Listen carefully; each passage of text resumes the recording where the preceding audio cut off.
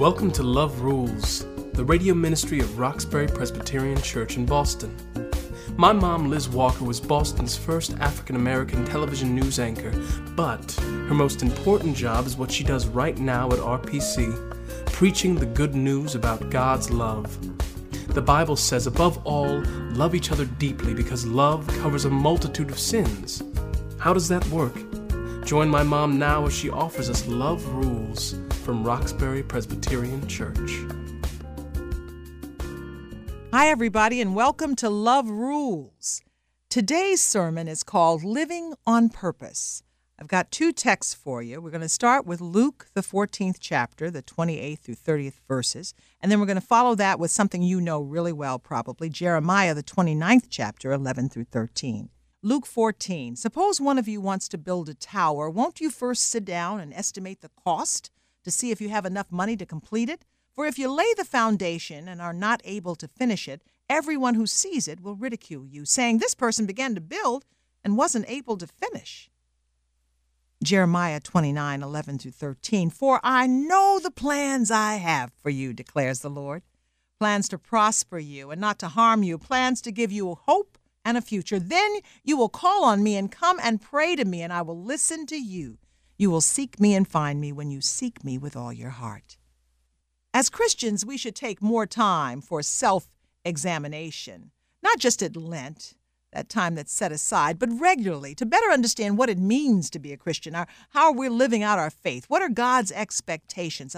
A continuous kind of probe of this peculiar life we've chosen is important. It helps us grow and move forward. You know, we're not just here for an aimless stroll around Fenway Park. We are disciples of Christ, and that means we're actually headed somewhere. That's what we learn from the Gospel of John. Jesus is reminding his disciples that the Calvary Road is going to be a difficult road. It is not a Sunday stroll. It will take some advanced consideration. So he says to them, suppose one of you wants to build a tower. Wouldn't you first sit down and estimate the cost? Being a disciple of Christ necessitates some proper planning. Counting the cost means you're carefully assessing what you're about to do. This is not about planning out every step of your future. That really is beyond our capability. The human mind is not designed to figure out every detail. Just when you think you know something unexpected happens. No, this is about taking on this spiritual journey with intention, living this life, this Christian life on purpose for God. The dictionary defines purpose or intention as this determination to act in a certain way. Firmness marked by boldness and steadfastness. Don't you like those words? But this is learned behavior. You know, we live in a world of attention deficit. More and more people are being diagnosed today with impulse control disorder. It's an epidemic in our schools. It's the tendency to act on whim, to display behavior that is characterized by little or no forethought, no reflection, no consideration of consequences. A great many of our social problems have their root in impulsivity, eating and drinking too much, anger management, pornography, financial ruin. I used to like to shop. I would actually go to the store looking for something to buy. Now, if you want to be separated from your money in a really fast way, that might be the way you want to do it. Have no goal until you get there. Jesus reminds those who follow him to take a different approach. Following him takes thought, assessment, preparation. This advice is not limited to new converts. This is good advice for every step of this Christian journey. You see, we have to recognize and embrace that the reality that as Christians, we are peculiar people. It's not popular to think of ourselves as peculiar because the cultural definition means that we're strange or odd. We don't fit in, you know.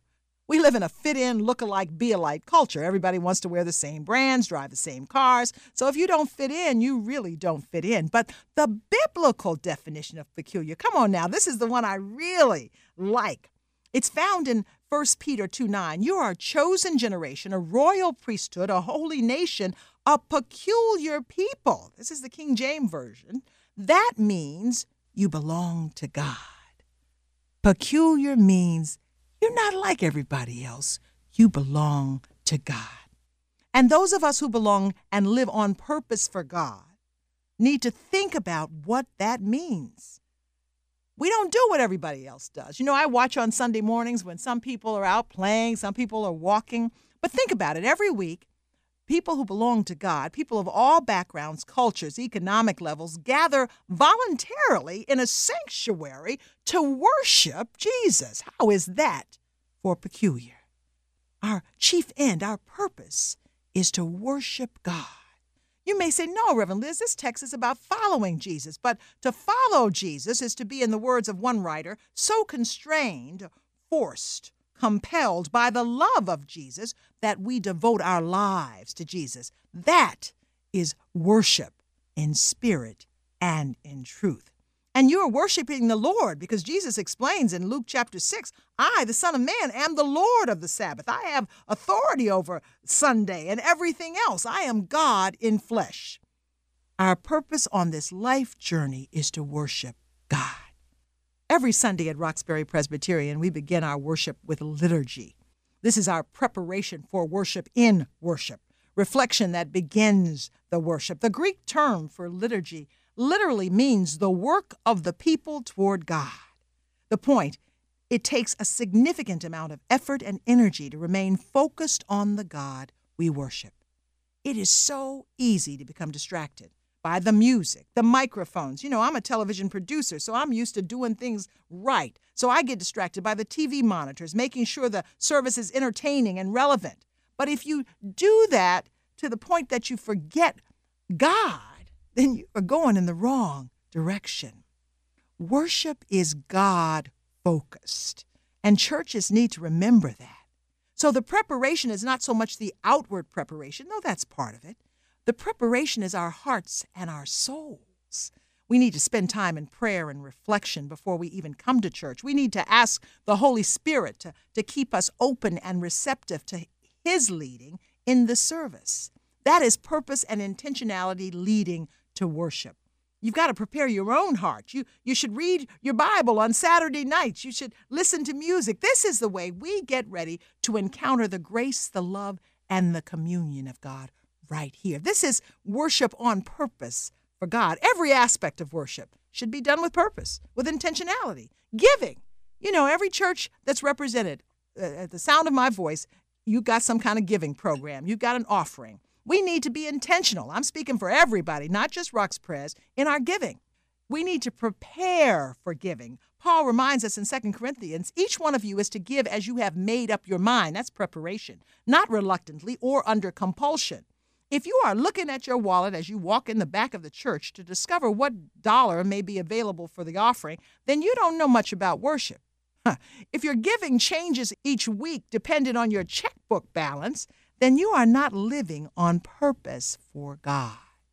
I read a story about a Presbyterian minister who traveled to India and worshiped with Christians there. And Sunday mornings, these very poor people who are at the bottom of the caste system, would bring little bowls and little bags of rice to the altar. And after worship, this preacher asked his host, "What's that rice thing about?" And the host said, "The people here are very, very poor. They have no money. So every day as they prepare their food for their families, they put a small amount of rice aside. Each day they add to this amount, and then on Sunday they bring this to the church. On Monday we have a food sale for the public, and the proceeds of that fund our ministry." That is giving. That means no matter what you got. You say, "Well, I don't have much, Reverend Liz." It doesn't matter. Whatever you got to give some to God. You've got to give it first to God. And that will be multiplied. That will be increased, because that's how God's economy works. And it's not just giving your money. It's giving your time, your treasure. Most importantly, it's giving your heart on purpose every day. Living on purpose. We think purpose means that I have to have a specific thing to do for Christ. I don't believe that. I think whatever you do, day in or day out, has to be done with intentionality. God, I know why I'm here. God, I've got work to do for you. So whether I am baking bread, whether I am working in the church pantry, if I am praying, whether I'm trying to just keep myself sin clean, whatever I do, I'm not just going to stumble into it like I'm going to stroll around the park. It matters. It matters. You know, Psalm 139 says, God, you know me. You know when I sit and when I rise. You perceive a word before it's even on my tongue. So that psalm to me says that God knows everything about you. And God takes it seriously. So, of course, there is grace, and we are not trying to work our way into heaven, but it is about taking God seriously, taking our walk seriously, taking every aspect seriously is how we live on purpose. This is not about perfection. Perfection comes on the other side of glory. That's the promise. This is about purpose and intentionality. God, I know you matter, so I want to do everything intentionally for you. My prayer for you this day is that you are living your life on purpose for Christ, that whatever you do in the next few minutes, whatever you do in that car, wherever you're driving, you will begin to think a little differently because you want it to matter for Christ. You don't want to waste a minute. You want to live on purpose. Let us pray. God, I may not have much. I may be broke this week, but there is something I can give to you. I can give you my attention, Lord.